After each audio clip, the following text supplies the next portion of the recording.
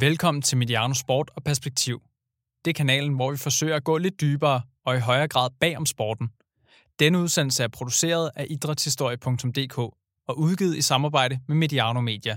Udsendelsen er sponsoreret af Zetland, der giver dig dybdegående kvalitetsjournalistik og samtidig mulighed for at støtte idrætshistorie.dk med 200 kroner. Velkommen til Mediano Sport og Perspektiv. Mit navn er Stanis Elsborg, og i dag skal vi tage fat på en meget vigtig og spændende idrætshistorisk fortælling. Men inden vi når så langt, så vil jeg gerne lige ganske kort sige lidt om den nye aftale, som vi på idrætshistorie.dk har indgået med Zetland, som du måske kort hørte i introspeaket til dagens udsendelse. Hos idrætshistorie.dk er vi nemlig rigtig glade for at kunne fortælle, at vi har indgået en aftale med Zetland, som i sidste ende gør, at primært Andreas Juel Ingvartsen, som jo er vært og podcastredaktør på idrætshistorie.dk, vil kunne komme til at lave endnu flere udsendelser med fokus på koblingen mellem sport, idræt, politik og national identitet. Samarbejdet med Zetland går nemlig ud på, at du både kan støtte os, så vi kan lave flere udsendelser, og samtidig prøve Zetland. For 50 kroner får du nemlig 2 måneders abonnement hos Zetland, og for hver sign-up så giver Zetland 200 kroner tilbage til os på idrætshistorie.dk. Det kalder Zetland for en win-win-win, altså en win for dig, en win for os og en win for Zetland. Du finder tilbuddet i podcastbeskrivelsen til den her episode, eller ved at gå direkte ind på zetland.dk/ih. Vi håber, at du som lytter derude kunne have lyst til at prøve Zetland af, og på den måde også sende lidt støtte videre til os, så vi kan lave endnu flere udsendelser her for Mediano. Og med det sagt, så lad os komme i gang med dagens udsendelse. Som nævnt indledningsvis, så skal vi i dag se nærmere på en ganske vigtig idrætshistorisk fortælling. Det drejer sig om, efter min mening, en af de største danske idrætspersonligheder, nemlig bryderen Abraham Kurland, som udover en stor karriere også fik en særlig hovedrolle i forbindelse med de olympiske lege i det nazistiske Tyskland i 1936. For hvad gør man, når man som jøde står over for at skulle deltage ved OL, som afholdes i et land, hvor jødehadet var stærkt voksende? Det dilemma ser vi nærmere på i dag, men vi kommer også ind på Abraham Kurlands situation, da tyskerne besatte Danmark, og ikke mindst også hans eftermæle, ligesom vi til sidste udsendelse vil snakke om, hvordan vores historiske erkendelse kan hjælpe os i nutidige debatter om sammenblanding af sport og politik, og ikke mindst boykotsnakke, som for eksempel de debatter, der kører om VM i Katar og vinter-OL i Beijing næste år. Og det bringer mig frem til nu at kunne præsentere dagens gæst. Det er dig, Nina Skyhøj. Velkommen til. Tak. Nina, du er uddannet cand.scient i humanistisk samfundsvidenskabelig idrætsvidenskab og historie fra Københavns Universitet. En ganske glimrende uddannelse, som jeg jo faktisk også selv har. Og så har du også en master i internationale relationer fra et universitet i Buenos Aires i Argentina. Og så har du selvfølgelig, og det er derfor du er her i dag, et indgående kendskab til Abraham Kurland, som du har skrevet speciale og flere artikler om. Og så medvirker du selvfølgelig også helt naturligt i DR's dokumentarserie fra i år, Fanget i Hitlers spil, hvor Abraham Kurland er en af hovedpersonerne, som dokumentarserien kredser om. Men Nina, hvis vi lige starter med at høre lidt om, hvordan opstod din interesse for Abraham Kurland egentlig? Min interesse startede faktisk allerede, da jeg skrev bacheloropgave et par år før jeg skrev speciale. Og man kan næsten kalde det som et forstudie til mit speciale, for det handlede også om den jødiske idrætsforening Hakoah. Og jeg startede egentlig bare med en interesse i at se på, hvordan man historisk havde brugt idræt som et integrationsværktøj. Og her fandt jeg frem til, at en af de første store indvandringer i Danmark var den jødiske omkring år 1900, og at den gruppe havde en meget markant idrætsdeltagelse. Og det synes jeg selvfølgelig var interessant. Og jeg fandt også ud af, at der var meget, meget lidt forskning om emnet, og det er jo også interessant. Så jeg fik lov til at være en af de første, der systematisk dykkede ned i emnet. Og jeg fik også lov til at være den første, der fik fingre i en hel masse spændende materiale, som den allerførste, og blandt andet om Abraham Kurland.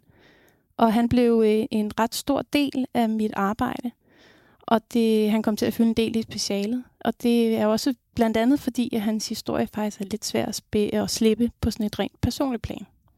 Og det tror jeg nu nok, vi kommer tilbage til i dag. Og hvis vi så kigger lidt på Abraham Kurland, Så nævnte jeg jo indledningsvis, at han var bryder, men hvordan starter sådan hans sportslige karriere egentlig?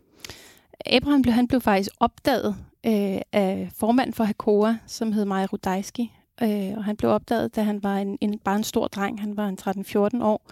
Og han blev fundet ved sådan et besøg på en skole, som Hakoah faktisk gjorde mange af.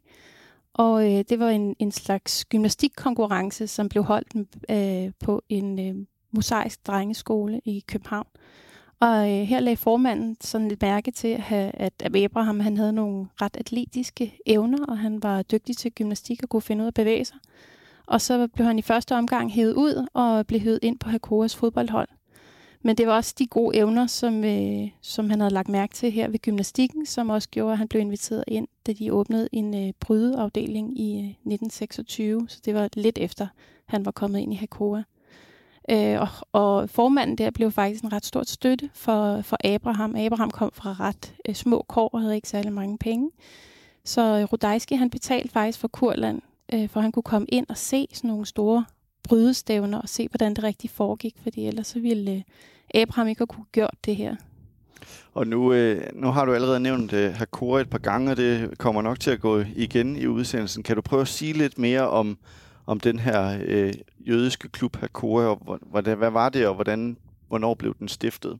Hakoah blev stiftet i 1924 af to ret unge jødiske drenge, og de var blevet inspireret blandt andet af en forening i Wien, der hedder Hakoah Wien, og derfor så tog de også det navn. Og den blev i Wien stiftet i en periode, hvor der selvfølgelig var stigende antisemitisme. Men der er ikke noget, der tyder på, at det var begrundelsen for, at de stiftede den i Danmark. Det var sådan set bare en interesse i at finde det jødiske fællesskab og dyrke idræt i det. Og Hakoah startede først med at tilbyde gymnastik, som de blandt andet også gik rundt på skoler med.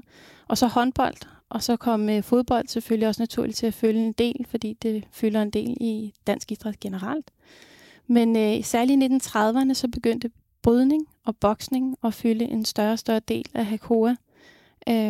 Og man kan også sige, at de var jo så ude at finde nye medlemmer, ligesom de fandt Abraham, og så fandt de også en del i Fælledparken, når de holdt træninger, fordi det havde nok set sjovt ud, og folk havde lyst til at være med, og så hentede de medlemmer ind. Og i starten var det faktisk ikke kun jøder, men også danskere, som blev hævet ind. Det blev lidt mere eksklusivt jødisk med årene. Og Abraham han får jo så sin gang her i Hakoah som bryder, men han... Det vi kommer ind på senere, han bliver jo faktisk ret dygtig, men hvornår bliver han ligesom sådan et anerkendt navn i dansk brydning eller dansk idræt? Hvis man spørger Abraham selv, eller hvis man kunne spørge ham selv, så siger han, at det var et stævne i Malmø, som var i omkring 30-31, hvor han kastede 4 af sine modstandere, og det synes han selv var meget imponerende, men det tror jeg også, at hans modstandere synes, og det gav ligesom sådan respekt omkring ham som person og som atlet. Men han fik ikke særlig meget opmærksomhed fra den danske idræt og fra det danske brydeforbund, og slet ikke før 1932. Men i 1932, der begynder der at ske nogle ting. Her bliver han dansk mester, og så deltager han ved Maccabiaden, som er det jødiske svar på en olympiade, som bliver holdt i Jerusalem. Og der vinder han også, og får en ret storslået modtagelse på Hovedbanegården i København, når han kommer hjem. Men han blev først for alvor anerkendt og kendt i dansk brydesammenhæng, da han deltog ved OL i 1932 i Los Angeles. Ja, og hvordan, lad os prøve at dykke ned i det, fordi det er klart, det er jo historisk set en ret stor bedrift, det som han ender ud med ved OL i Los Angeles, men hvordan var OL på det her tidspunkt? Altså, og man kan sige, nu skulle man jo fra Danmark til Los Angeles. Hvad indebar det ligesom for atleterne at skulle rejse så langt, også fra Abraham Kurland? For det første kan man jo sige, at OL ser jo meget, meget anderledes ud, end det gør i dag. Dengang var der 14 sportsgrene med, så det var jo ikke særlig mange. Der var 37 nationer, der deltog, og der var 1300 deltagere, 126 kvinder, så det er jo heller ikke mange. Men lige brydning var faktisk en ret stor sport, og var en af de første, som kom med. Og så skal man også huske på, at lige det her OL i 1932, det kommer jo oven på en økonomisk krise, som gør, at der var ret mange lande, der havde problemer med at tage den lange rejse til USA. men også, at de amerikanske atleter havde været lidt presset. Men det var faktisk derfor også ret fantastisk, at det lykkedes for Abraham Kurland at kunne tage derover. Der blev også stillet krav til, at de selv skulle samle penge ind til at kunne komme over, og Abraham skulle stille med 500 kroner. Det var ret mange penge den her gang, så der blev indrykket en annonce i det jødiske ugeblad, som hed Mosaisk Samfund, og det lykkedes at samle de 500 kroner ind til Abraham. Så rejser han til USA, og det tager dengang 11 dage med et skib, og bagefter så skulle han 6 dage på rejse med bil og tog tværs over USA, sammen med resten af delegationen. Og det var 24 atleter i alt fra Danmark, der tog med. Men uden en egentlig træner til Abraham. Så på den måde, så var han jo på egen hånd derovre, og de var lidt overladt til sig selv. Hvordan går det ham så ved de her olympiske lege? Altså, det er jo rigtigt nok, hvad du siger, det kommer efter en økonomisk krise, men det er jo også før et OL, vi skal snakke lige om lidt, nemlig OL 36, men hvordan klarer han sig ved de her olympiske lege i Los Angeles i 32? Jamen, han klarer sig jo godt. Han er meget ung, må man også sige på det tidspunkt. Han er lige knap 20 år gammel, og det er den første sådan rigtig store konkurrence, han er med til internationalt, udover selvfølgelig den jødiske olympiade. Han får en ret heldig trækning, og det vil sige, at han er oversiddet ved den allerførste kamp. Og den første kamp, han så kommer ind i, der vinder han på dommerstemmer, og så taber han nummer 2 til en tysker. Og så udgår tyskeren på fejlpoint til den næste kamp, og så er der kun Abraham og en svensker tilbage, som hedder Malmberg. Og både den danske presse og Abraham er ret enige om, at dommerne fejldømmer ham, da de giver sejren til Malmberg. Og hvorvidt det så er retvisende, det er selvfølgelig lidt svært at vide, fordi det kan godt være, at han havde nogle andre motiver for at sige, at han var en sikker vinder. Men det var i hvert fald et ret flot resultat, og det er fantastisk for ham, at han kan rejse hjem kun 20 år gammel med en OL-sølvmedalje i baglommen. Ja, hvordan bliver han så modtaget i Danmark? Nu ser vi jo tit i dag, når atleter vinder hjem, så bliver de hyldet rigtig, rigtig meget, ikke? Og på rådhuset og det hele. Hvordan var det i den her tid? Det har jo også taget ham noget tid at komme tilbage, formentlig, hvis det tog så lang tid at komme derover. Ja, det tog en del tid at komme tilbage, cirka lige så lang tid, som at komme derover netop. Og de blev selvfølgelig modtaget som helte, og der var en del presseopmærksomhed. Og lige pludselig så blev han også sådan et ret kendt navn, også sådan i den generelle danske befolkning.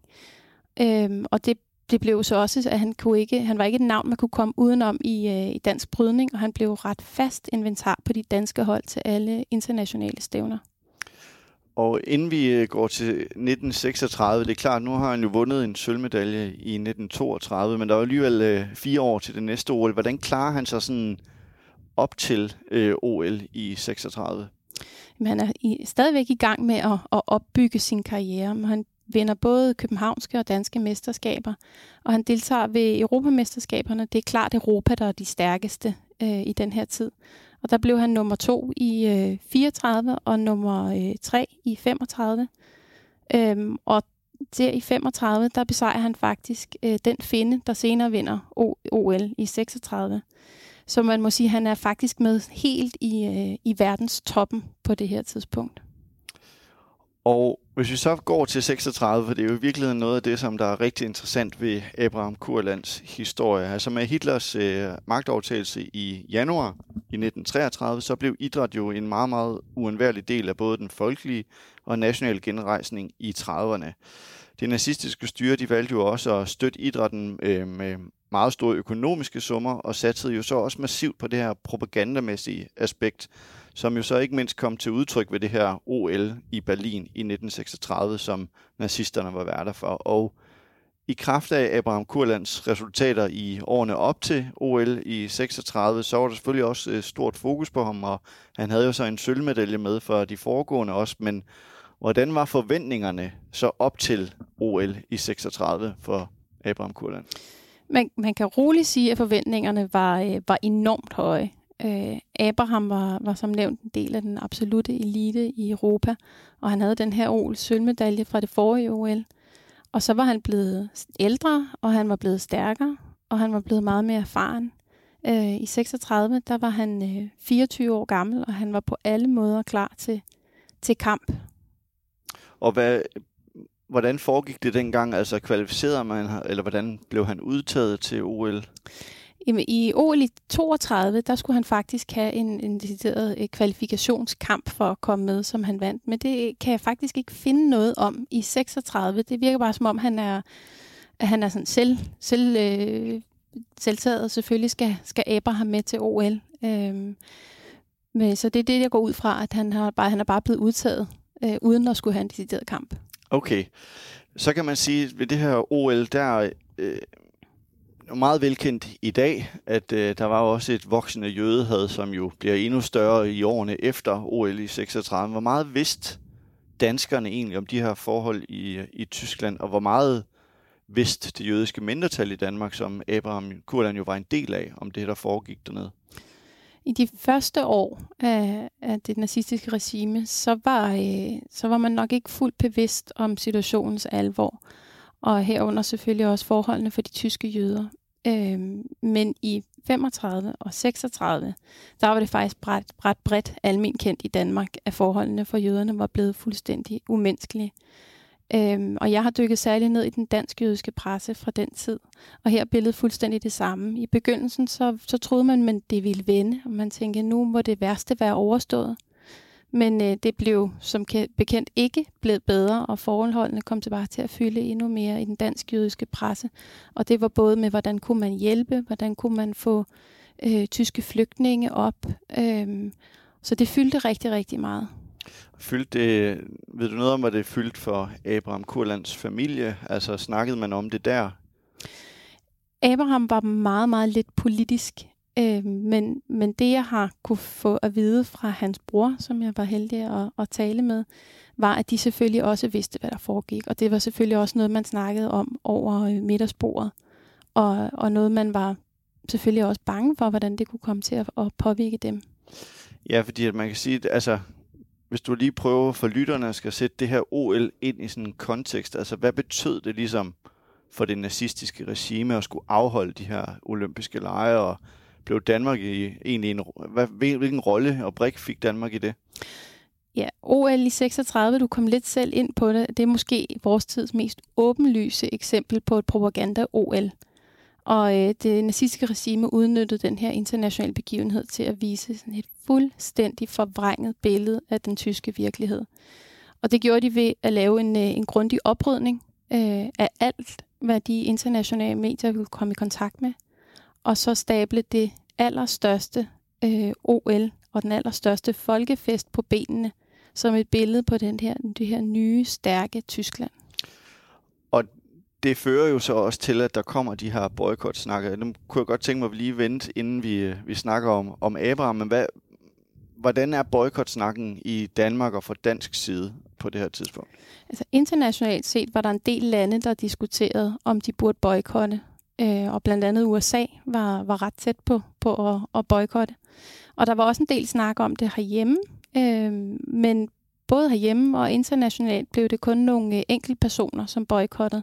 Og de enkelte personer var ofte jødiske sportsfolk. Hvad med Hakoas holdning til OL i 36 og boykot?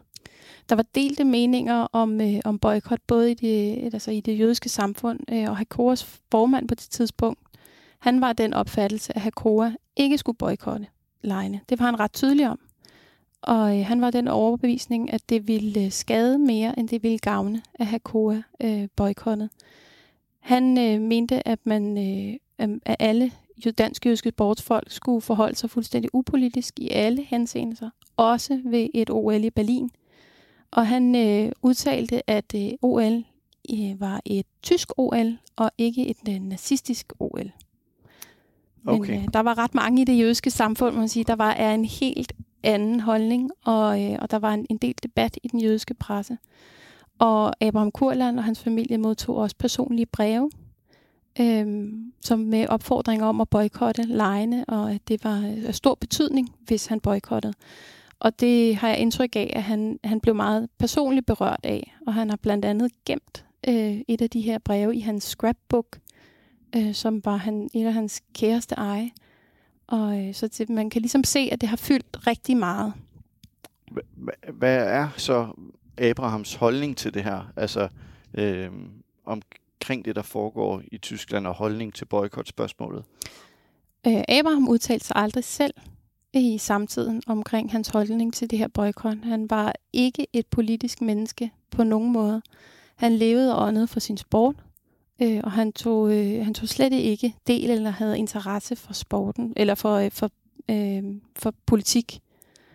Og mit indtryk er, at og som jeg også har forstået på hans familie, at han klart ønskede at deltage. Så han endte egentlig med at ofre sit livs måske allerstørste sportslige højdepunkt på grund af andres politiske standpunkter. Så du har ikke set noget i dit kildemateriale, hvor han ligesom ytrer sig om det, heller ikke til pressen i den tid, eller? Ikke i samtiden. Efterfølgende har han udtalt sig om beslutningen, men kortfattet. Ja. Men ingenting i samtiden. Det er jo det, der kunne være det allermest spændende at se. Men han har ikke skrevet noget ned selv, og han har ikke udtalt sig til pressen. Nej, fordi jeg ved jo, at du netop har et andet citat. Det har jeg lige taget med, som jeg kender fra noget af det, du har skrevet, men som mig og Hans Bonde bruger i vores bog, nemlig fra den jødiske mesterfægter Ivan Osier. Er det rigtigt udtalt efternavnet egentlig? Jeg har altid Osier. Osier, det er også det er sådan, jeg siger det. Ja. Altså han var jo, som jeg forstår det, sådan en ikke-praktiserende jøde, men han udtalte jo i 35, den 24. juni, altså cirka et år før OL skulle afholdes. Og der har jeg lige taget citatet med. Han siger nemlig, jeg har altid følt mig som dansker og vil vedblive med det. Men hvis man ude i verden kan blive enige om, at ingen jødiske idrætsmænd deltager i de olympiske lege i Berlin, er jeg med. Jeg kender kun hr. Hitler fra bogen Mein Kampf, men efter at have læst den, stiller jeg mig meget skeptisk med hensyn til min eventuelle rejse til Berlin. Jeg har mange venner i Tyskland, og jeg kan lide Tyskland, og beklager kun, at forbindelsen for øjeblikket er afbrudt. Havde de en connection, Ivan Osier og Abraham Kurland? Ja, det havde de faktisk, fordi Ivan Osier har behandlet Abraham Kurland for hans blomkålsører, som han fik som bryder, men ellers ikke. Og det er heller ikke mit indtryk, at de overhovedet har været i kontakt i forbindelse med det her boykot. Abraham kom af en meget lidt akademisk familie, og han var også af de nye jøder, altså østeuropæiske jøder, som kom til Danmark, hvor Ivan Osier var af de gamle jøder, som havde været i Danmark i flere hundrede år. Og Ivan Osier havde heller ikke det her forhold til det jødiske samfund sådan generelt, og han var heller ikke en del af Hakoah. Okay. Abraham havde et meget tættere forhold til det at være jøde, selvom han heller ikke selv var aktivt praktiserende. Hvad er det, der ender sådan, altså hvad er det, der afgør, at han ligesom boykotter OL 36? Det er hans klub, der tager beslutningen for ham, og det er lidt spændende, fordi at jeg har prøvet at kigge igennem Hakoahs fortegnelser fra den tid. Og lige den side, hvor at det ser ud som om, at her skulle beslutningen stå, den mangler i protokollen. Så vi ved ikke, hvorfor, om der har været nogle diskussioner for og imod. Når du siger den side, er det så, fordi det kun er den side, der mangler en side, hvor at det vil så være for og bag på den side, men den er revet ud. Okay, og ellers er alt? Ellers er alt i hele den protokol, men der mangler en side, og det er lige i det øjeblik, hvor man tænker, der kunne det godt have stået. Det er selvfølgelig en antagelse fra min side, men det... Hvor ved vi fra, at det ligesom er Hakoah, der træffer beslutninger, og ikke ham selv? Han siger selv, i hans erindringer, som jeg også har fået lov at læse og renskrive faktisk, at hans klub traf beslutningen for ham. Okay. Ytrer han sig noget om, hvilken betydning det har haft for ham? Altså hvordan? Det jeg siger, at han aldrig har fortrudt det, fordi at han skulle selvfølgelig ikke derned. Okay, og hvad så, hvis vi kigger på resten af de danske atleter? Hvad er der flere, der følger med Abraham Kurland, eller hvordan er billedet med dansk deltagelse ved OL 36? Det ser helt anderledes ud. Resten af dansk idræt, de endte med at valfarte til Berlin og deltage i Hitlers propaganda-OL i kæmpestort tal. Og vi ved jo også historisk efterfølgende 36, at der jo faktisk begynder at blomstre et ret stort dansk-tysk idrætssamkvem mellem danskere og tyskere. Der er rigtig mange, der bliver draget af at tage til Tyskland, blandt andet jo vores svømmer og Jenny Kammersgaard og så videre. Hvad med Abraham Kurland? Altså nu er der jo så ikke OL mere, men ved vi noget om tager han til Tyskland til stævner i den mellemliggende periode, inden krigen bryder ud? Ja, Hakoah har faktisk et idrætssammenkvem med tyske jøder i 30'erne. Og er både nede i Berlin, og de kommer også op til Danmark. Og det er jo ret spændende, at de vælger at gøre det, og at de har lyst til at tage til Berlin. Og de udtaler, at de gør det, fordi at de bliver et lyspunkt for de tyske jøder, når de kommer ned til Berlin og kan brydes og kan finde noget glæde i det, i et liv, som ellers er ret frit for glæde, må man sige. Okay, og hvis vi så hopper lidt i tid, men faktisk ikke så langt, så den 9. april 1940, der bliver Danmark jo besat af Tyskland, og der er jo så en af de mere usædvanlige besættelser i moderne historie indledt, fordi at til forskel fra andre tysk besatte lande, så blev Danmark jo udsat for en fredsbesættelse. Men hvordan fungerede den jødiske idrætsforening Hakoah under en besættelse fra et land, som havde et jødehad? Til at starte med, så stopper Hakoah alle sine aktiviteter. Men det går ret hurtigt op for dem, at tyskerne ikke vil gribe ind over for hverken jøderne eller idrætsaktiviteterne i Hakoah. Så foreningen får lov at fortsætte, og den oplevede faktisk en ret markant vækst under besættelsen.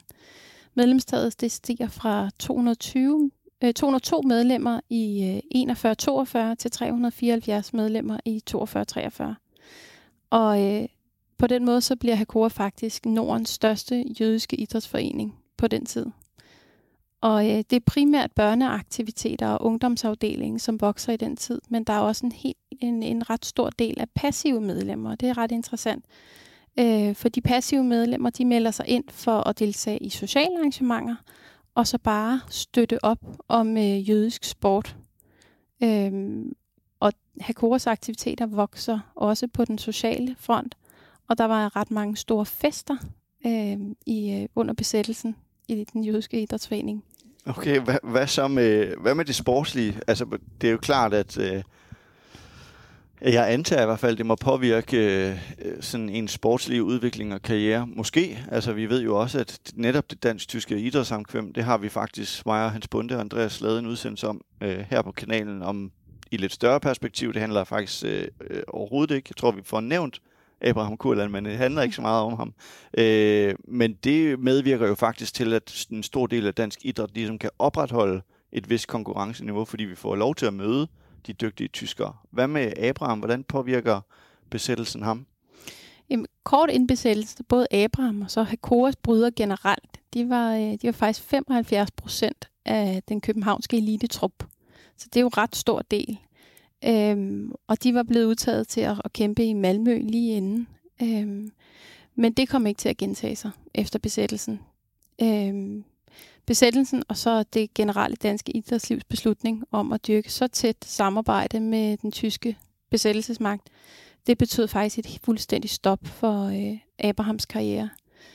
Han trænede selvfølgelig meget og stillede op til nogle mindre stævner, men han brugte i stedet for rigtig meget tid på at være træner i en række forskellige klubber, og det medførte, at en masse af hans konkurrenter havde stor fremgang og blev bedre, men hans egen karriere stod ret stille.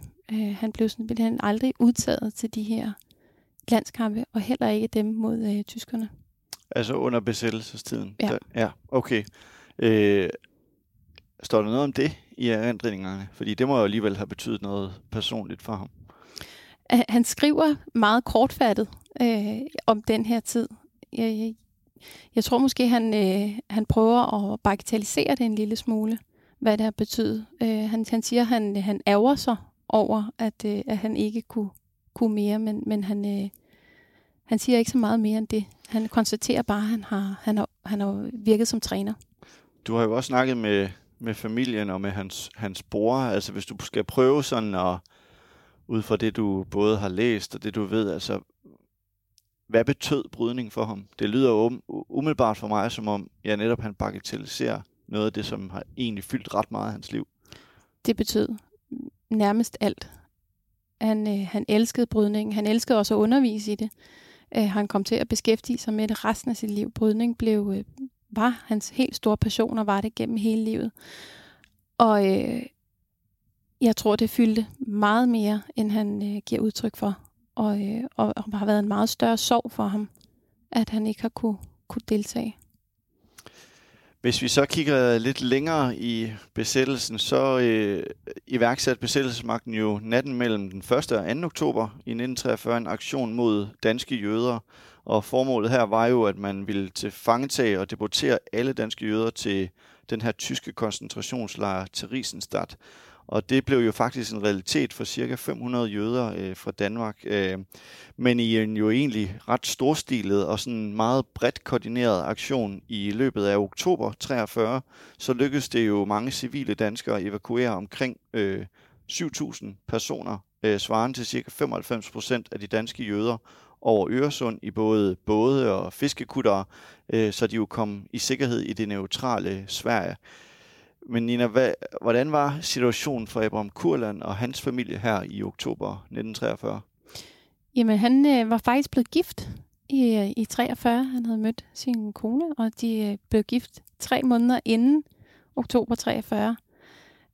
Og der blev han jo selvfølgelig, ligesom alle andre, tvunget til at tage nogle svære beslutninger.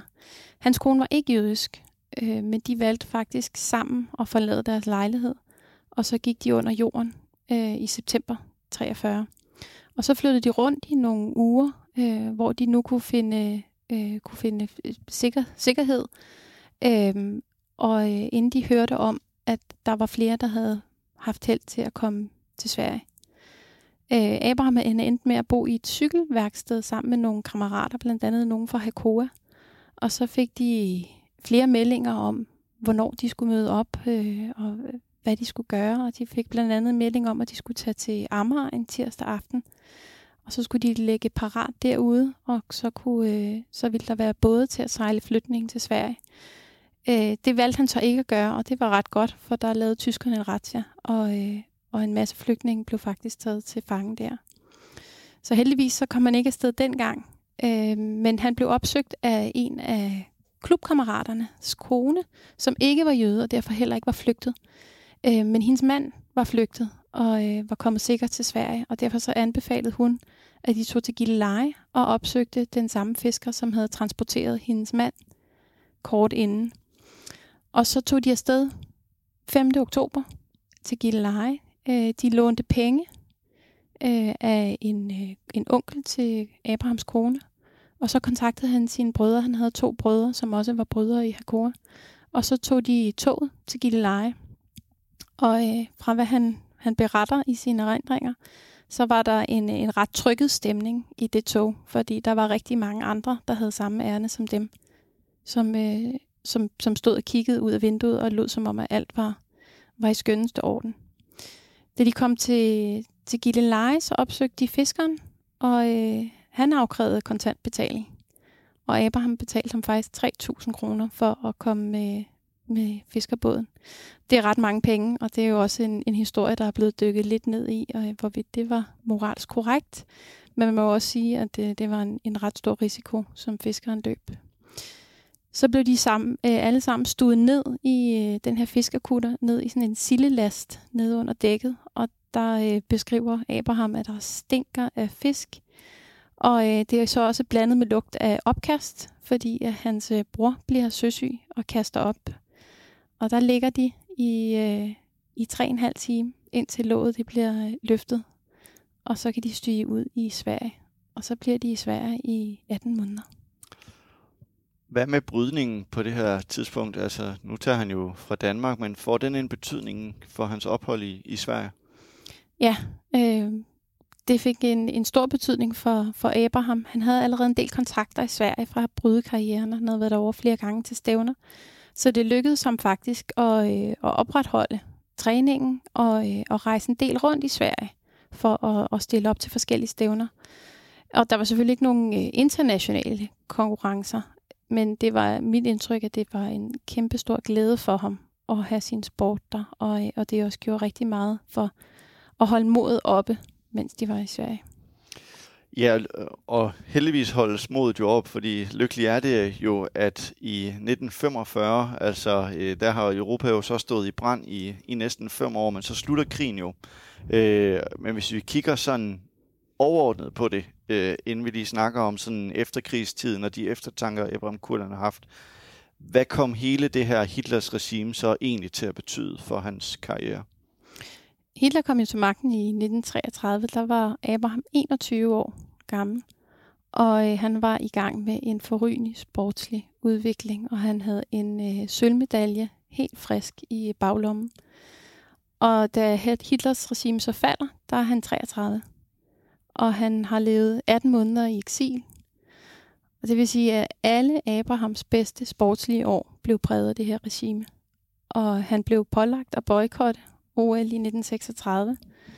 Og næste gang, der bliver afholdt OL, det er i 1948. Og der deltager Abraham faktisk også, men der er han 36. Og han har også måttet dedikere en større del af sit liv til både at være familiefar og også til at arbejde. Så man kan sige, at Hitler han frarøvede Abraham hans karrieres allerbedste år. Og jeg skal næsten forstå, at han får ingen medalje med hjem i 48. Det gør han ikke. Nej.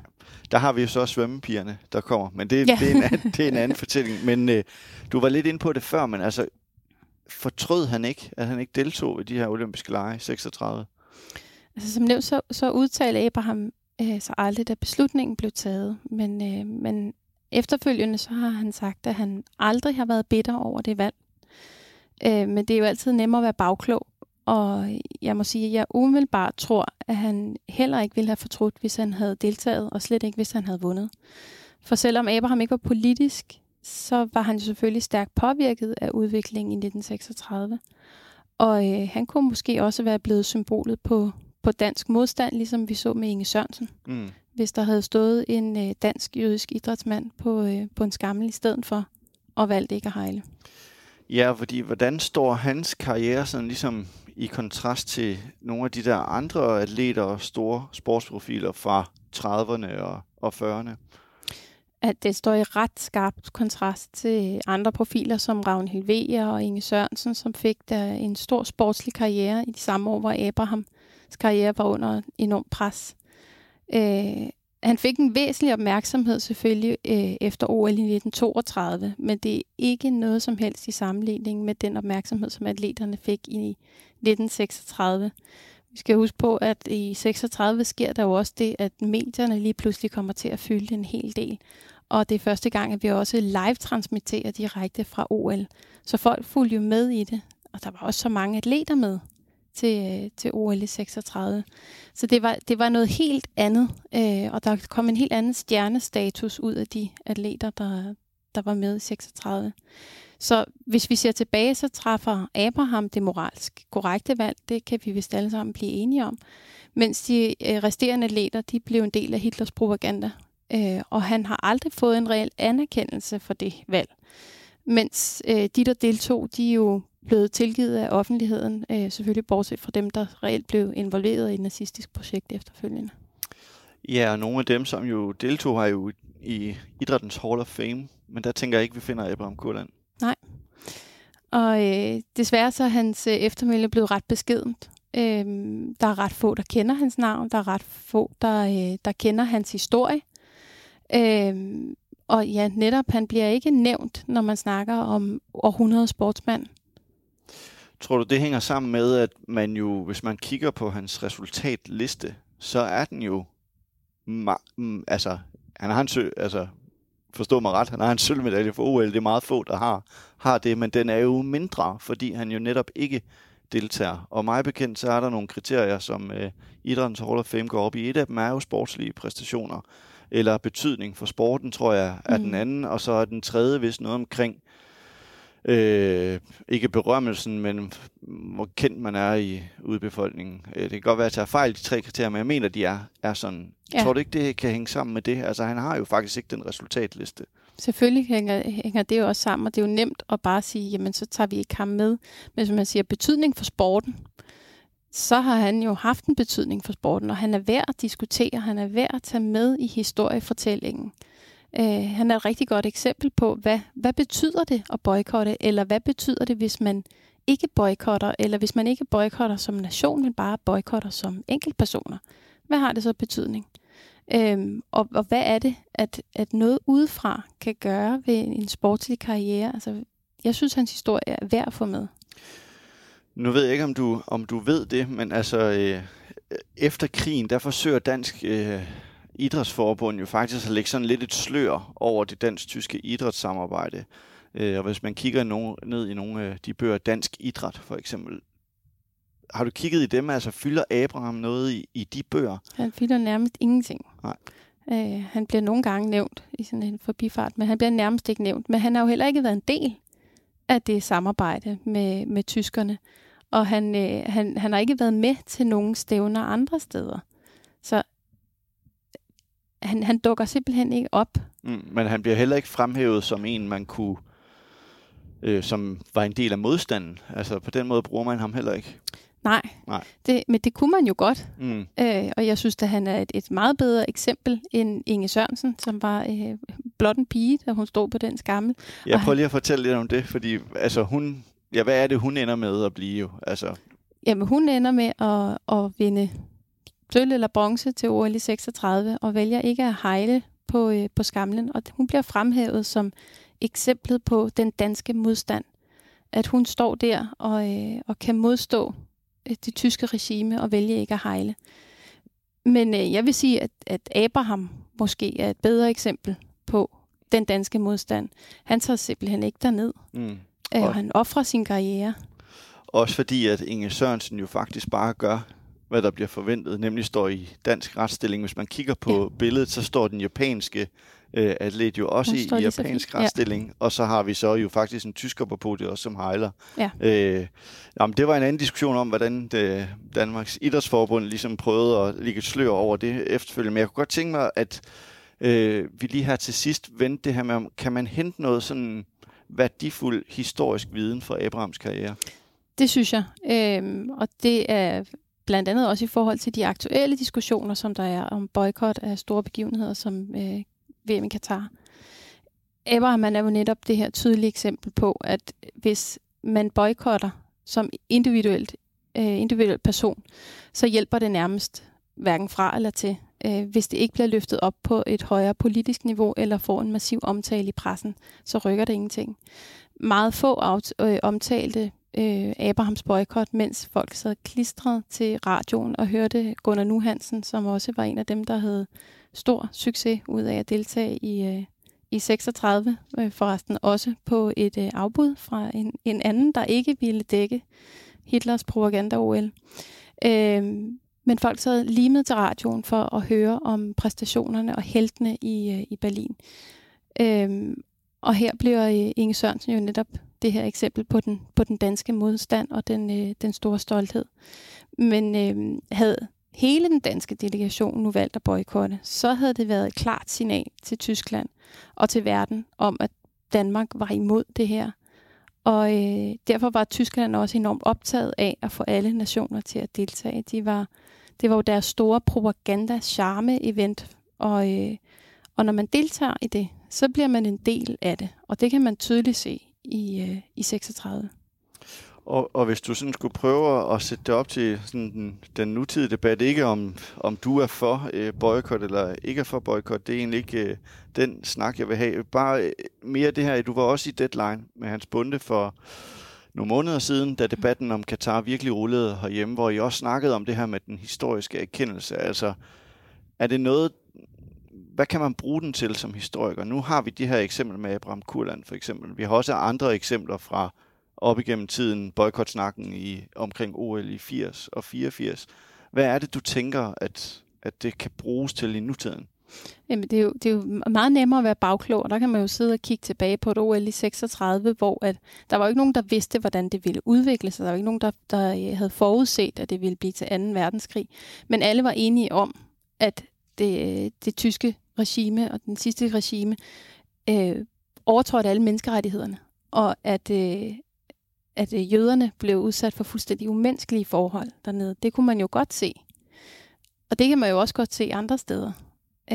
Og man kunne også Man kan se i bagklogskabens lys, havde det nok været smart at boykotte OL i Berlin på den baggrund. Hvad tænker du, når du siger det? Altså, hvis man havde boykottet? Jamen, man kan jo se på nogle af de eksempler, vi diskuterer i øjeblikket, hvor der også er overtrædelse af menneskerettighederne.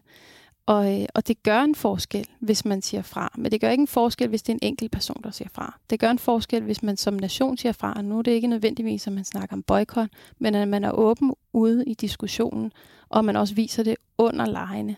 At det ikke kun drejer sig om en kort diskussion inden, men at man tager den, og man står sammen, og man også får pressen med. Så det er vigtigt, at man får det her ud. Og med den opfordring, så Nina, så vil jeg sige tak, fordi du gad at komme og fortælle historien om Abraham Kurland. Tak, fordi du ville være med. Selv tak. Tak til jer, der har lyttet derude, og husk at hoppe ind på vores kanal og trykke abonner, så er der snart nye afsnit på vej. Og så husk også lige, at hvis du synes, at afsnit som det her vil du gerne høre mere af, så hop ind på zetland.dk/ih, og så støt os med 200 kroner, ved at du kun giver 50 kroner. Vi lyttes ved. Denne udsendelse er produceret af idrætshistorie.dk og udgivet i samarbejde med Mediano Media.